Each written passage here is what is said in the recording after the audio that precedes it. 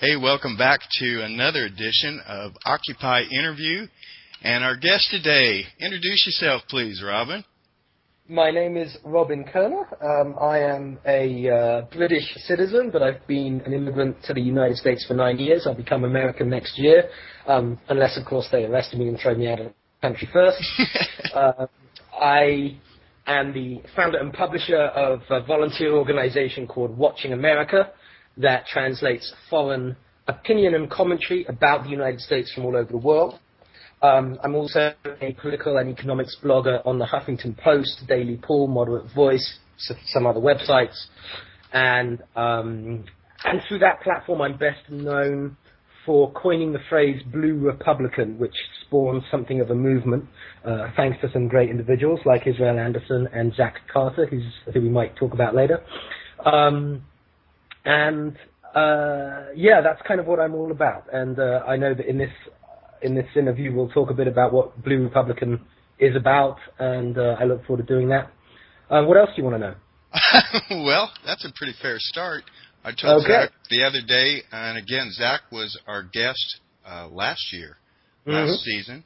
I told Zach, well, this is going to be awesome. We've got a Brit and a transplanted Patty trying to set up policy here, so this could be one of the seals broken on the apocalypse, just about to happen. Well, I've got to say, you know, in a manner of speaking, that is how the entire nation was founded, right?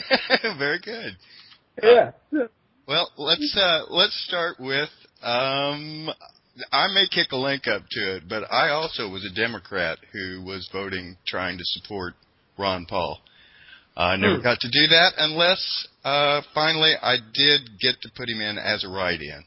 I don't feel like that was an overwhelming victory, but hey, I finally got to vote for who I wanted to for a change instead of just voting for the lesser two evils, and that felt pretty good. It does feel good. Did you do it in a state where they actually counted your write-in vote? I doubt it. I'm from Indiana right now. I'm not sure. I don't know. I didn't even go back and look. It just kind of seemed like I don't know. What was your Ron Paul experience? And I had two of these, by the way. Were you already in country for the first time you ran? I can't remember what you'd said about that. You know, Terry, despite the fact that I'm kind of somewhat identified now with the Liberty Movement, I had no interest in politics whatsoever until 4 years. It was 4 years ago it all started for me. So I was in the country 8 years ago, but I didn't have a clue about anything. So I was not actively involved in any way. Well, you didn't miss much. We got creamed that time too. But go ahead for Ron Paul. Take two. Yeah. Yeah. Well, Ron Paul, of course, has taken 2, 3, 4, 5, 6, or 7. He's been we all have our stories, don't we? Well, one thing I like about traveling is kind of like a Liberty speaker, is I get to meet people and hear them. Everyone has a road to Damascus experience when it comes to Well, we are trying to see the light on this show. That's what it's all about. Right, that's right. Can you kick us in, and there'll be a link on this for basically the start of the Blue Republican. And I choke. Okay. I can't even say that. I keep wanting to say Blue Democrat every time. I talk about I can't get myself out of that. Here's the magic word, paradigm. And I know better. Right. Go ahead and say Well, I'm all about paradigm busting. That's like the raison d'etre of Blue Republican, right? Hence the implicitly contradictory name, Blue, Liberal, Republican kind of thing. And the logo is the Democrat donkey head on the Republican elephant backside. There's one of those medieval, isn't that one of I can't think of the word for that when it's a combination of two, like a griffin. Yes, I know what you mean, yes. And that's a scary thought right there. Yeah, well, we're all talking about the Republicans and how they're really just one party, which is more or less true. They're the power party, aren't they? Capital P. And, they may as well.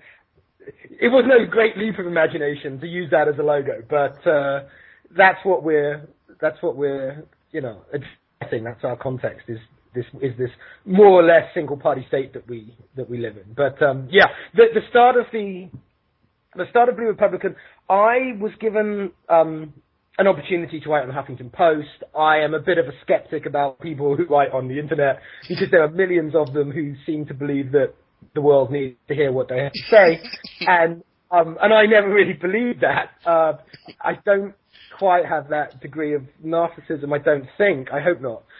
But I had been invited, and I'd occasionally written on websites for years, but I just didn't think it made much of a difference, so I wasn't very motivated. But I was given this opportunity to write in the Huffington Post, which obviously is a large platform. It's a serious brand, whatever you think about their politics as an organization. So I thought, well, I was a liberal by default politically. I was basically uninterested in politics. Being a middle-class educated person, I was liberal by default. In the kind of capital L sense, right? Mm-hmm. The idea that if you have... We probably need to explain what that means, by the way. Yeah, okay. So, if you have government and you have law, then obviously, if you're a good person, what you want to do is legislate good stuff. And if you legislate good stuff, you're making good policy, and good stuff includes social justice, economic justice, more health, not less, those kind of things, just obvious things, that well-meaning people want.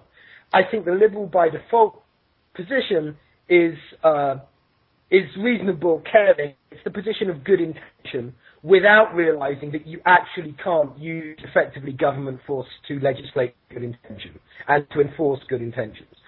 That method doesn't work. Now, back in the 60s, 70s, and maybe even 80s, it was a perfectly reasonable position to think that it would work, but now the data are in, and the data tell us that it ain't that simple, and that your political means are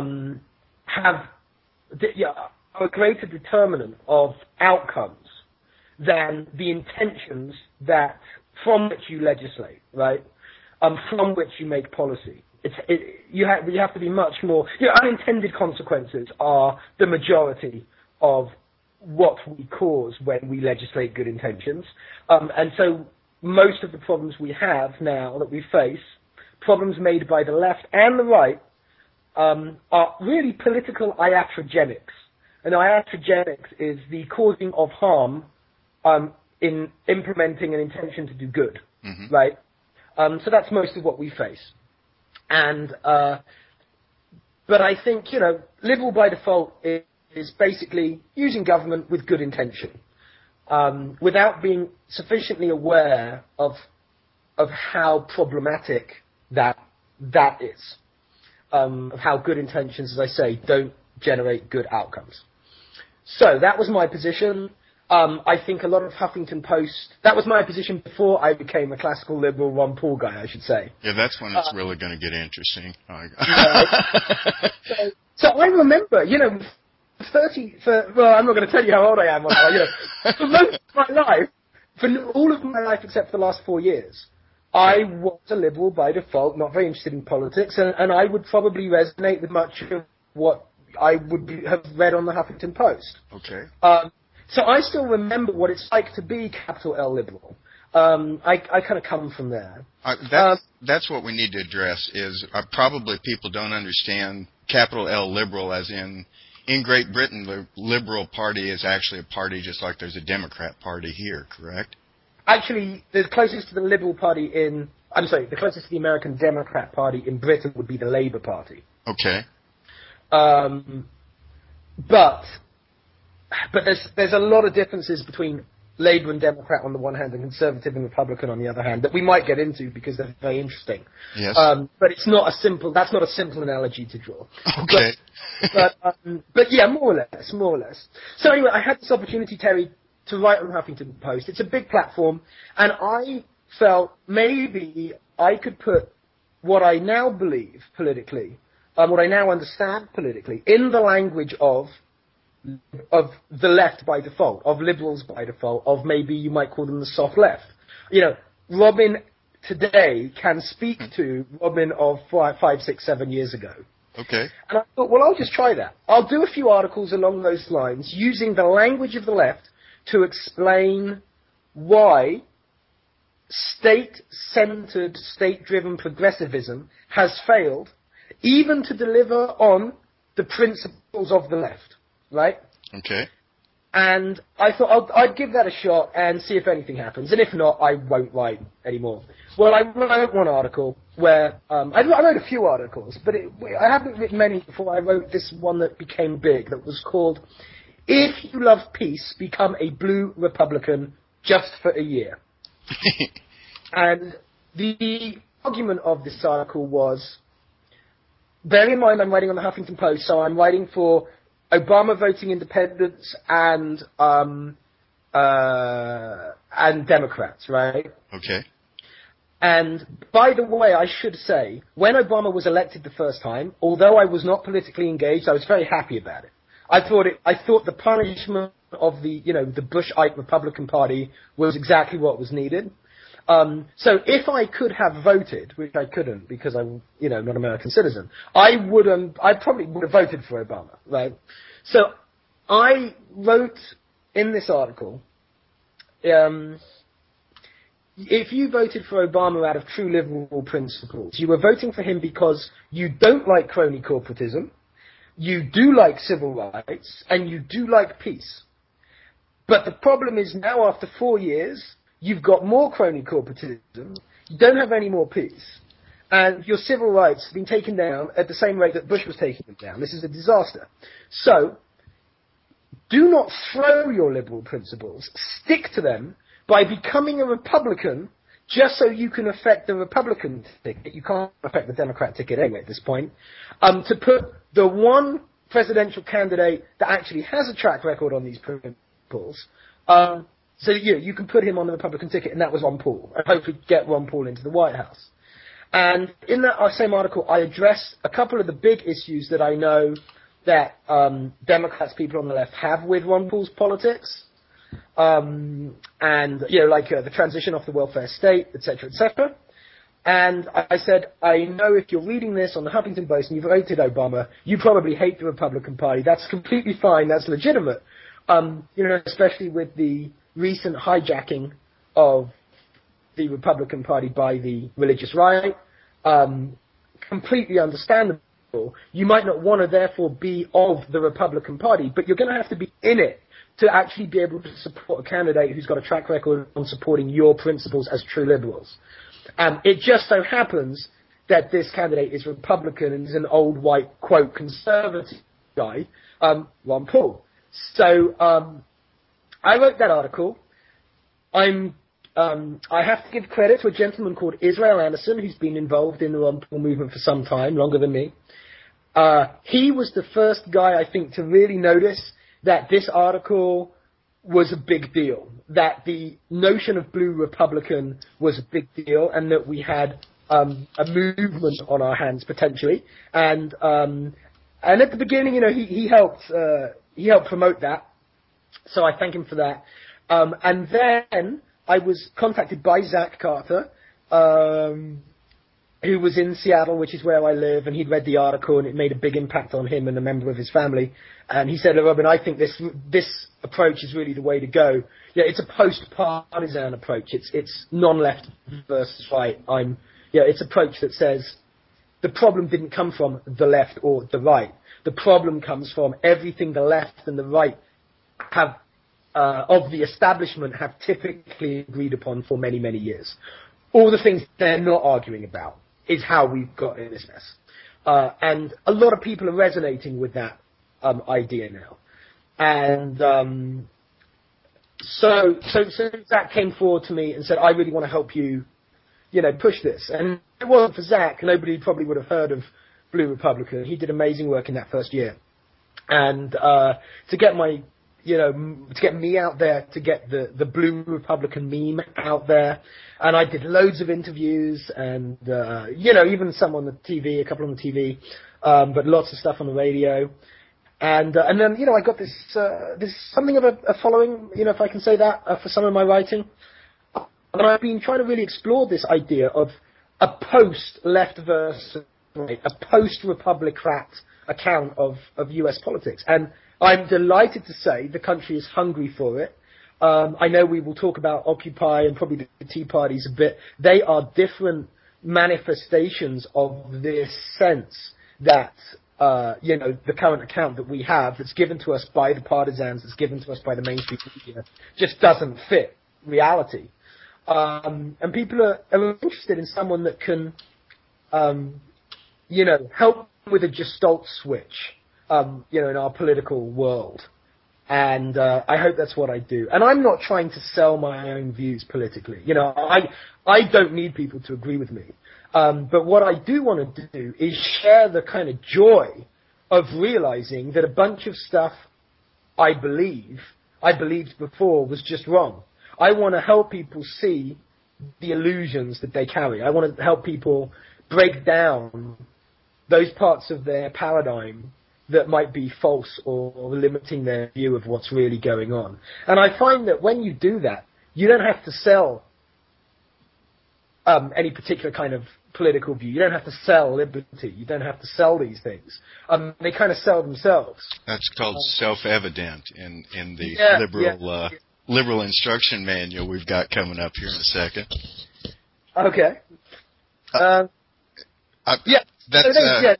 Let me take a breather. You say something, Terry. I was really just sitting here thinking that was like almost the same flight course I ran in here. And do we have any kind of idea what kind of numbers there were of the Democratic Ron Paul supporters?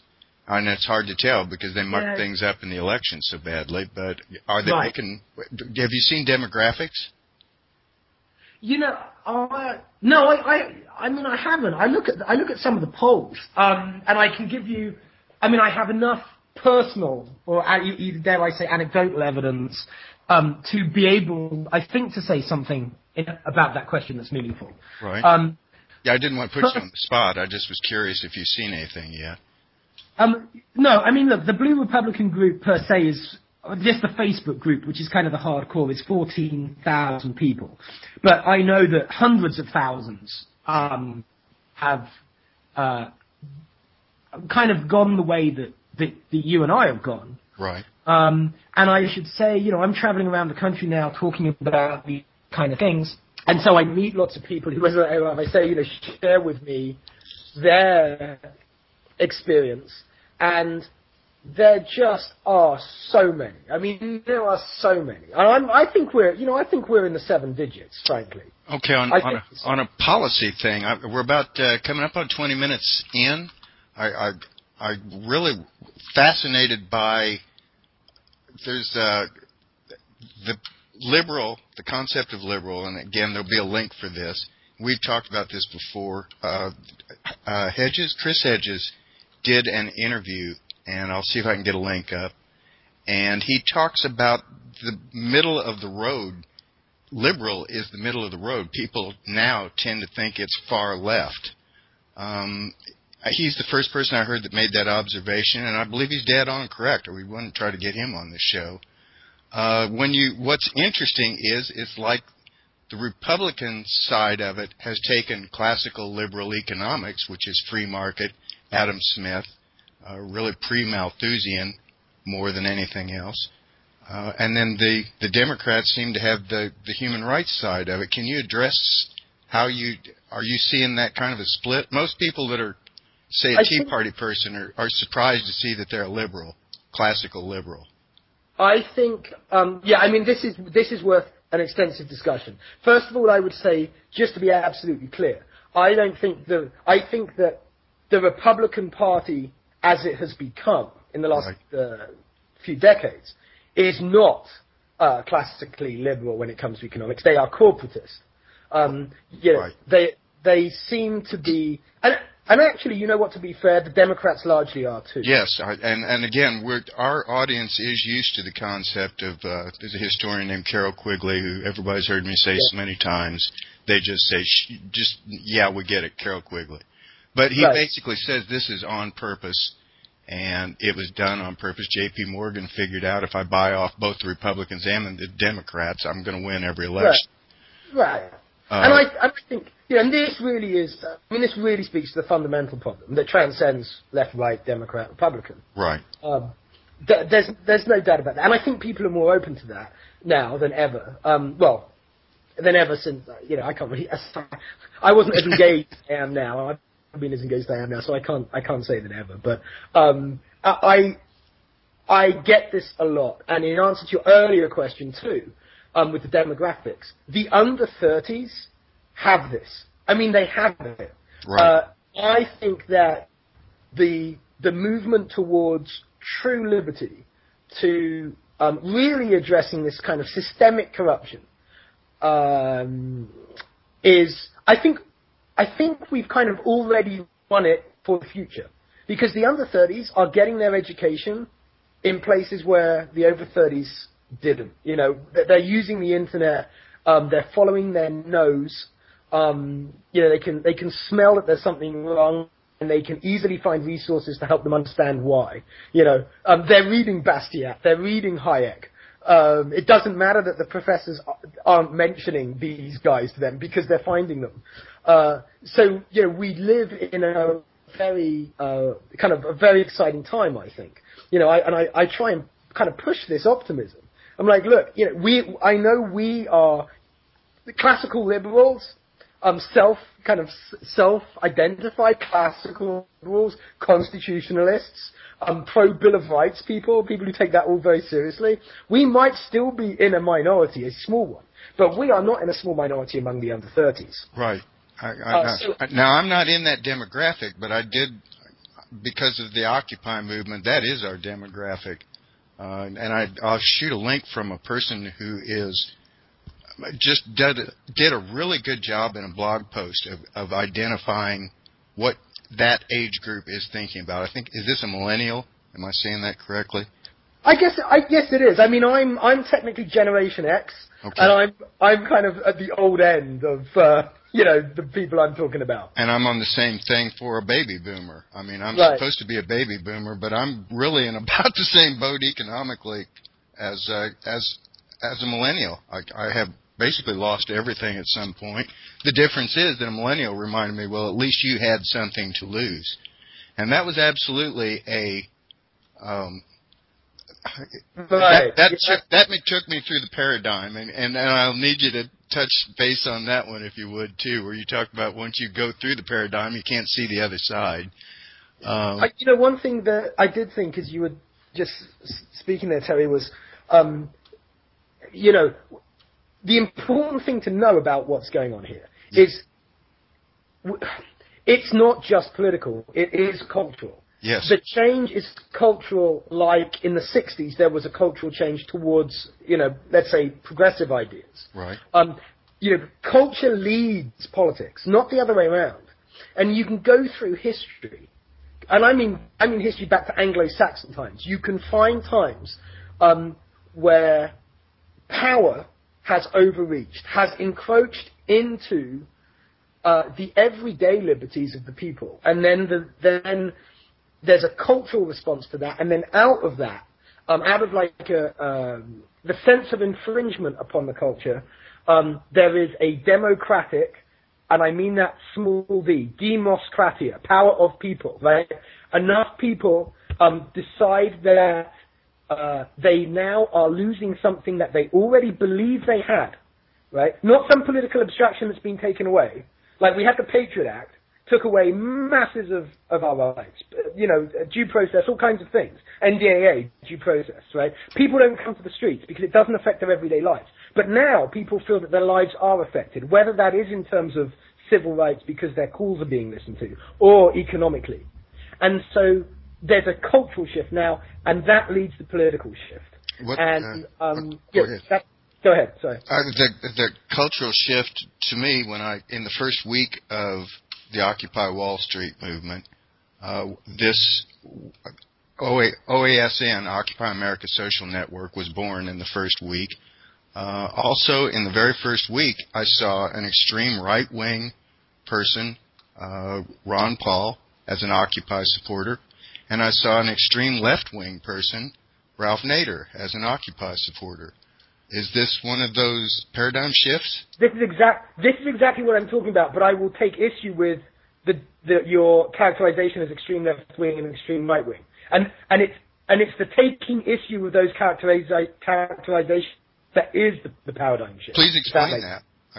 I think I know where you're going with it, and I concur. It's just you're going to do a better job trying to say it than I will. Well, okay, so obviously we started with Ron Paul. Let's carry on talking about Ron Paul. He has been painted, as you just indicated, as extreme right wing, right? Okay. As, quote, ultra conservative. Right. Now this is, as I say, the guy who has stood up for the Bill of Rights more than any other presidential candidate, Republican or Democrat, that ran last time, who has been the most consistent on arguing for and voting for peace. Which, when I was a kid, all the peace protesters, the unilateral, the unilateralists, the nuclear disarmament people, right. The Vietnamese, the Vietnam War people back in the 60s, 70s, whatever. These were supposed to be. This was a thing of the left, right? But no, Ron Paul has always been a pro-peace guy, pro-civil rights guy, and anti-crony corporatism. I mean, he's been banging on about the cronyism that is built into our monetary system. He's been banging on about that for more than 3 decades. Now, yet, the media have characterized him as ultra-conservative. Interestingly, that's also what happened in England when the true Democrats who cared about individual liberty were screaming about the dangers of the European Union and getting into the euro, right? Now, everything that they were mostly members of the Tory party, the British Republicans, and the media always referred to them as far right. But they were the ones sticking up for true democratic principles. It has been always this way, I think, that the mainstream labels these kind of these anti-establishment types that seem to be driven by a skepticism of collective action manifest or driven by concentrated political power. The mainstream always labeled those guys far right. Now, I think now we are seeing that there is nothing far right about loving peace, about supporting civil rights, about being against crony corporatism. In fact, if you want to match up the political beliefs of the presidential candidates who ran last time with the Bill of Rights, you will see that the supposed ultra-conservative far-right Ron Paul matches up most closely. Now, the Bill of Rights is a profoundly liberal document. Mm-hmm. It's profoundly liberal. Now, I would also say that properly understood, it's profoundly conservative. Yes. It was written by. I'm using words. I'm approximating now, because obviously I'm generalizing hugely, but by men in the Anglo tradition who were conserving that liberal Anglo tradition. Yes. So are they conservatives or are they liberals? Yeah. Well, the young people get now that left versus right, that if you set it up in opposition, then what you do is you basically misunderstand both where left and right come from. Properly understood, healthy liberalism and healthy conservatism, you might say small l and small c, really can be traced back to the basic ideas of classical liberalism.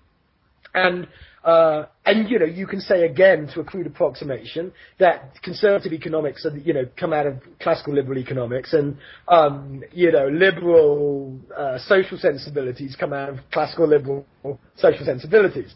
If you want, you can divide it that way. But left versus right isn't the story. The story is liberty on the one hand versus concentration of power, stroke tyranny on the other. And that's an easy sell to the young of the United States now. It's an easy sell, I think. I think that is a massive cultural shift. Yes. And now the problem that we run into, aside from the fact that basically, there'll be a link on this, there was a writer that talked about the dandelion moment in the Occupy Yes, movement. I read that article. Thanks for sending it, Terry. That was quite interesting. It was he really Zach is a perfect example of that. He's a person who's coming out of the Occupy movement and came out of it on a basically different course than he went in. I'm another one of those. What has happened is we've been forced underground. There's now an underground resistance and a resistance. In my case, I'm kind of exposed, so there is no backing up for me. But for the people who think they can still hide out, there is an underground resistance. So that's part of what you see, and what we keep trying to keep people moving. Learned helplessness. I think every show has been another episode of, now this is why we have to combat learned helplessness. It's one of the biggest tools in the opposition toolbox, and I think that's something you addressed too, from what I've heard. Yeah, I think that's fair. And and also along these lines, whereas Occupy, again, crudely approximating, are concerned about the economic injustices that come with corporatism, and on the other hand, Tea Party concerned with, well, I guess the economic injustices that come with statism. The emerging view, which I am trying to help emerge, me and many other people, is that the problem is not one or the other.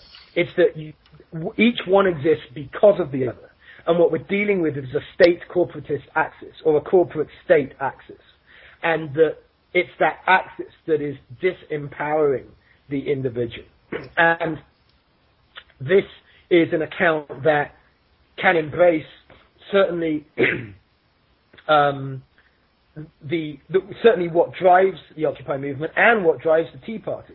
Right. And the article that you did that talked about all the common ground between the two, I thought that was superb. But can you kind of touch on that? Yeah, I think you're referring to that article where I think it was called something like Blue Republicans, OWS, and the Tea Party, or Blue Republicans, Tea Party, OWS, is this phase change? Right. And what I'm, and I've spoken, I've written in other articles about, how phase change, mass political change works in a culture, and that it's actually about dropping grains of sand on the pile. And you don't see any big shift until a certain point where one grain pushes it. And you see this in history all the time. And we are these grains of sand. And I see this pile getting bigger and bigger. It's interesting that you have Occupy and the Tea Party kind of forming, as popular movements. I know that people talk about, funded by the Koch brothers on the right, and I know all of that. But basically there are popular movements that have arisen, that have had a serious impact culturally, and are still having an impact. And they're called popular for a reason. There's a lot of people involved. Right. By definition, right? So now, and that tells me that even people who may have formally identified with very different parts of the culture, with different political teams, have a deep, deep sense that there is something broken, right? That supporting their team is not going to get them what they want anymore. So that says we have to begin to think outside the current paradigm. We have to get out of the current system. We now don't have to just beat our opposition. We have to change the system. And so there's a recognition of a fundamental problem in Occupy and in the Tea Party and in, among the Blue Republicans and other groups. You see it also in the fact that the Democrats and Republicans are losing registrants, and those registering independents are, that group is increasing at a very high rate right now. So you're seeing all of these things. Recognition of the problem is the first stage to solving the problem. Mm-hmm.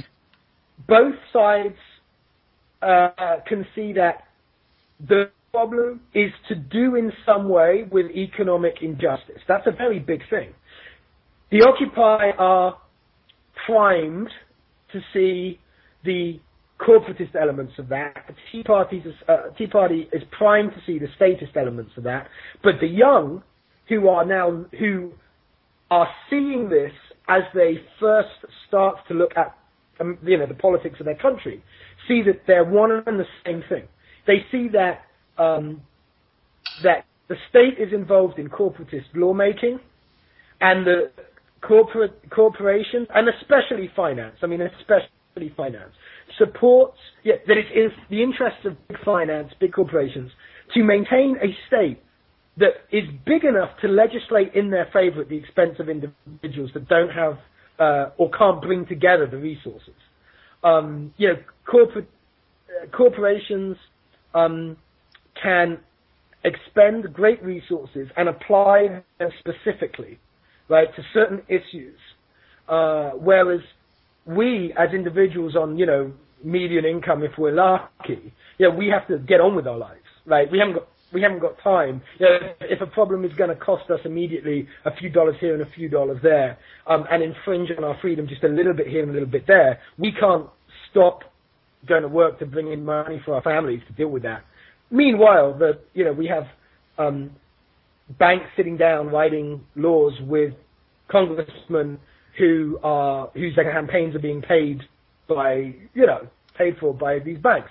Same with pharmaceuticals companies, et cetera, et cetera. I mean, we know what we're talking about, right? And then there's the monetary system.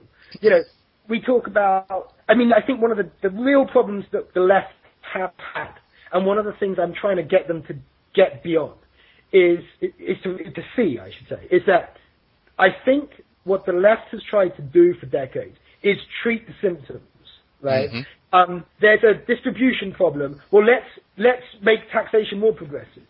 Let's regulate more. Let's, et cetera, et cetera. And I'm saying, look, on the left, I get it. You don't have to throw your desire to see social and economic justice, whatever that means, and we can discuss it.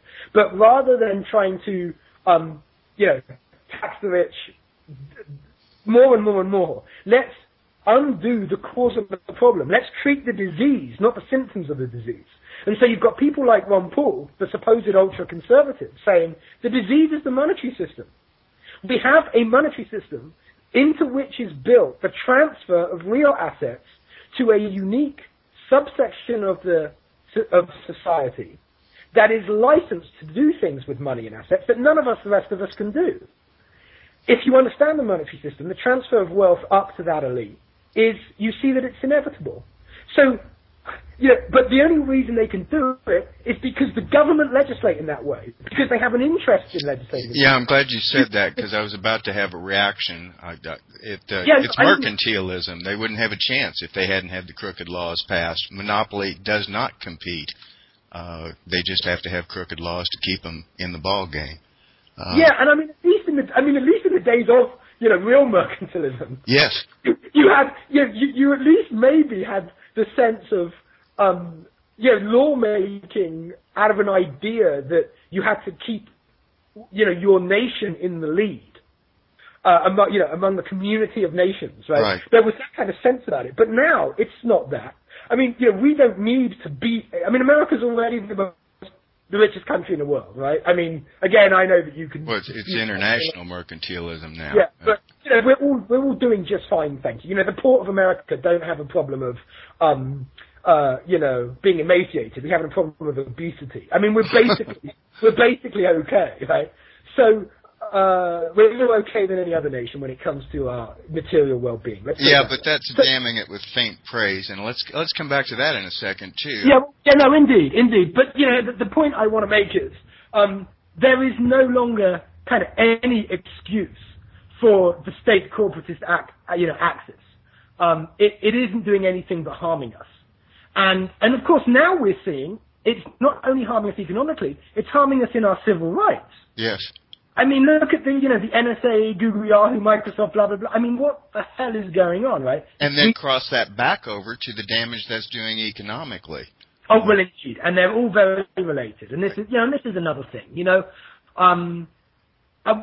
see, there's so many big issues. Well, we'll have more shows, because we're really trying to readdress every generation has to readdress what does it mean to be a liberal.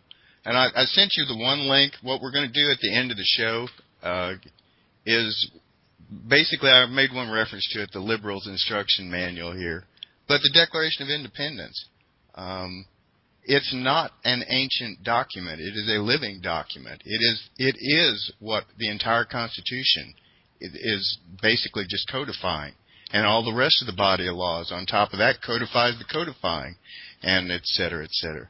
But what that document comes down to is either it's self-evident, is the way they look at it, a word that we've already talked about. We hold these truths to be self-evident, that all men are created equal, that they're endowed by their Creator with certain inalienable rights. Now, you either get that, that's the self-evident part, or you don't. And it would also be great if we could get to show together that just parses the Declaration, because this is the liberal tradition distilled down to one paragraph. You can run your foreign policy off of this. And I think Ron Paul was offering a much better look at a workable foreign policy. You can run your economics off it. I mean, take off. What do you see in the? We're gonna, at the end of the show, what we want to try to convince people to do is, well, are you a liberal? Do you see this as self-evident or not? Because if you do, you have rules that you can live by. If not, well, then you can do what we're seeing right now. You just do whatever you want to do. Lawlessness, anarchy. And I want to say that when you ask that question and you use the word liberal, for me, you're using it with a small L. Yes. And in classical liberal. And what I want to do is free true liberals, classical liberals, from the bill of goods they've been sold. Agreed. That the use of big state force and one-size-fits-all progressive agendas are in parallel, work in the direction of these truly classically liberal principles, because they don't. Right. And so, I think it's important that people who have this liberal sensibility, who hear those beautiful words of the Declaration of Independence and go, well, yeah, of course, that's the country I want to live in. Self-evident. I want them to see that what many of them have been kind of tricked into traditionally supporting, the methods that they've been supporting to get to those ends have actually subverted those ends and not actually supported those ends. Does that make sense? Yes. You're dead on target. That's what we're, for 2 years now, and I was joking with Zach about this too, but we're basically, for 2 years plus, the thing they've hassled the Occupy movement about is, well, you never gave us your list of demands. And basically, and we can quibble over the numbers, but we were basically called the 99%. It's actually much, much bigger than that. Yeah. But the point to it was, well, if you're trying to get something that 99% of the population actually doesn't have a disagreement with, it's pretty tough to find something that two people will agree to. It gets geometrically harder to take it to 20. And right. So what we're trying to do, well, this is some assembly required, batteries not included here. What does it mean to be supporting that document today? Because that document is still alive today. Well, one thing that I am kind of big on is, it's interesting to me, as a kind of a relative newbie in America, that the phrase constitutional conservative is well worn. I never hear the phrase constitutional liberal. And I want to make constitutional liberal a thing. Okay. Right? I think I'm going to make some T-shirts with that on. And I'm not joking. There's going to be. No, I'm with you on that. We're classical liberals. We believe in free market. Go for it. And now, sorry. Did you start the question? Because I lost my thread. Sorry about that. I think we've done that a lot because it's like drinking out of a fire hose here. But I'll keep coming back. We've got basically roughly 15 minutes of the show left, and I apologize because I lost track of just how much of the show we do have left. Fortunately, this is very non-commercial, so I don't really have to worry about my timing as much as I would have to. But I remember what I was going to say. Go for it. Yeah. The problem that I think Occupy has had in terms of getting traction. Oh, yeah. And in terms of actually going mainstream in the sense that, the middle-class suburban mum can go, yeah, that makes sense to me, is that element that, and I see this from someone who doesn't identify as Occupy, right? I mean, explicitly I don't identify. And the reason is that I see some of the most fervent members of that organization, it's not an organization, but of that movement, they're making specific demands for extra things that they want to bolt on to what they already have. That's like, good point. That's what I was trying to say, was we got to get all the extraneous stuff out that people disagree to. Right. What are the things that everybody doesn't vote no to?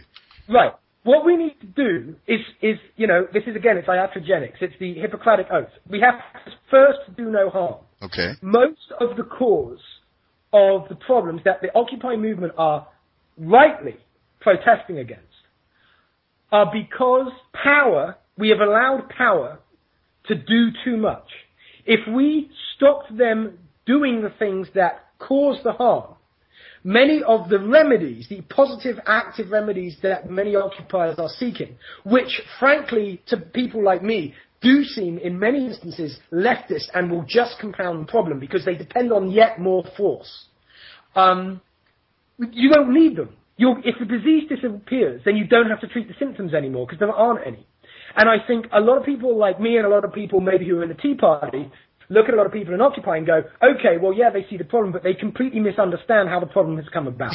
Mm-hmm. Now, if people in both sides, I mean, this is something I will level at not just the Occupy movement, but other kind of fervent political activists who care about some of these things. If you decide that the way forward is subtractive, is that things that everybody can see are harmful, that you demand that they stop, that people in power can no longer do those things, pass those laws, make those policies, then the suburban mother will support you. Then you will be mainstream. Because you won't come up against people's skepticism about your ideology. You don't need in fact, an ideology is a bad thing right now. The problem is you've got too much ideology, right? There have been leftist and rightist ideologies that have kind of been used to justify this kind of corporatist status mess that we're in, right? We need to stop doing harm. First, do no harm is the Constitution in medicine. Right. 4 words. Sorry, I can't even count. Right? Yeah. Okay. That's what I want. And when you realize that the essence of what you're about is subtractive, it's about stopping doing the injustices economically to our civil rights, etc., etc. Then you have masses of common ground. Masses of common ground.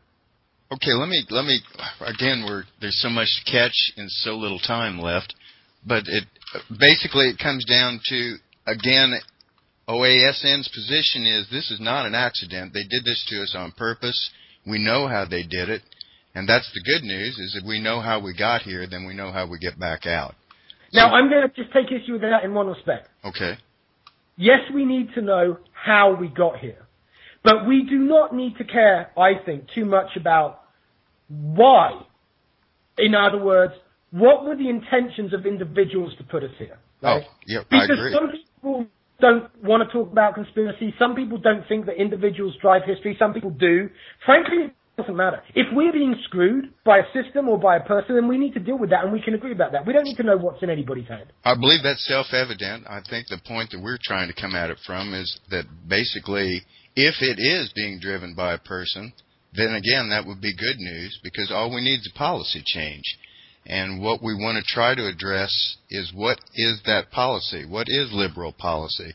What is a policy of freedom? Not state solutions, but individual solutions. I think I'm trying to. That's what I hear you saying. I may not have that quite correct because I'm famous for that. Yeah, again, just to emphasize that you're talking about classical liberal policy, and when you talk about policy, in many cases, what we could do with is not having policy, is taking things out of politics, like just taking entire chunks of our lives out of the political realm, depoliticizing in many ways.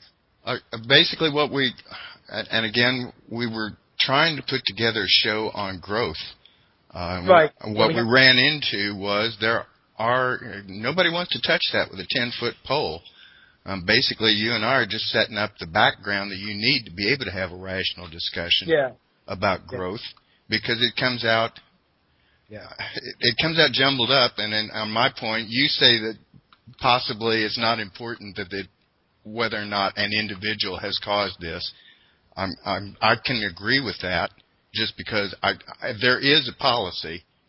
Can we agree to that to cause these things to happen? And again, you can see. Oh yeah, and deliberate dumbing down of America is a policy to destroy liberal arts, meaning, and you can say this better than I do, works worthy of free men. Can you say that in Latin? Say that again. What was that in? Ars liberales. Right. Yeah. Okay. Yeah. Did I say it right? I'll Google it. I don't know. I'm not. Sounds good to me. You actually went to Cambridge. What was your degree in? Physics. Well, now that's great. We've got a rocket scientist and a physics talking about politics. This is like another one of your paradigms here. Yeah. You can't see through the paradigm. That's stuck in my head. Where am I getting? Yeah, this is. We all. Our brain. I mean, this is a neurological thing, right? We can't get out of this. Goethe said, "You see only what you know." Right? Not you know what you see what you know. Kind of like, is this part of Gestalt? Yeah, this is true. Exactly. It's the same. Well, it's related to that. Okay. And I talk about, how long have we got, Terry? I'm showing like 6 minutes. Okay, so maybe not quite long enough, but there are actually experiments, and when I go around giving lectures, I talk about, there was an experiment called Perceptions of Incongruity that was done at Harvard in the 40s. Where they actually showed that what you see is what you think you're seeing. And many experiments have been done. What you're expecting to see is what you see, not what's actually in front of your eyes. And so if our mainstream media, if our political class can tell us that there is a left versus right, that Republicans oppose Democrats, that Republicans and Democrats between them define all political space, if that's what we know, then that's how we see the world. Okay. Right? And conversely, if we get past that, what do we see then? Yes, we can, and that's the business I'm in and the business you're in.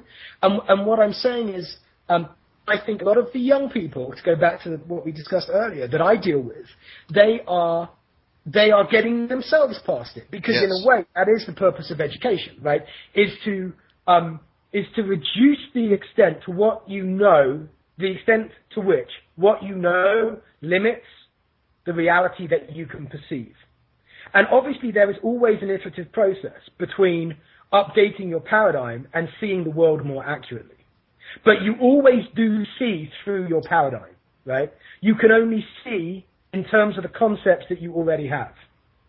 And so we need to be aware of that. We need to be very savvy about adopting political concepts, social concepts, cultural concepts that may limit our being able to see what's really going on. I mean, just look at the mainstream media. Right. And how they fail to recognize or tell us anything about the change that is already going on on the ground, cultural and social, let alone political, that was represented by this movement towards Ron Paul's kind of ideas. They can't even describe it, right? They don't have vocabulary for it because, they kind of got to a point now of realizing that they can't just call Ron Paul ultra-conservative. They stopped that. But they haven't given us any kind of positive description of what actually is going on in the country, of this kind of tectonic shift in political and cultural sensibility. Yeah, they're miles behind. And it's because the people in the mainstream media, their paradigm isn't updated yet to even be able to allow them to see what's going on around them. People maybe like us, I like to think, are able to see a little bit more of it. We've got about 1 minute left. What do people need to do for paradigm change in 1 minute? What do we see? How do we change what we see? You've got to get your ego out of your beliefs. Now, that's going to be a tough one for me with my big ego. Please elaborate a little. Tough for everybody. You've got to put truth before everything. Ooh, And as someone who loves liberty and is part of that movement, I even have to put my commitment to truth before my commitment to liberty. And I trust that if the more I love truth, then the more I'll find that I love liberty. But there has to be nothing that's more important than seeing the world as it is. You have to be open to the possibility that there is something you do not know, the knowing of which could change everything. And most of the stories that I hear about people who've come to the kind of political views that we share have a story that confirm that idea. The idea that there was something they didn't know, the knowing of which changed everything. A Damascus moment again? Yeah. Well, we've now hit on topics that I think we ended the last 3 shows on. Ben Swan was talking about truth first. We just got through with the road to Damascus. And here we are again. And we're out of time. I knew this was going to happen. I feel like, well, now if we could only do about 12 more of these shows, we could get this thing straightened out. And I, at this point, got to beg you to come back. It was great, Robin. I really appreciate it. I'd be glad to. I feel like we've just done Section 1A. Yeah, well, some assembly required, batteries not included. Once again, that's another edition of Occupy Interview. This was Occupy Liberal. Please join us again for the next show. And until then, thanks for standing. Bye-bye.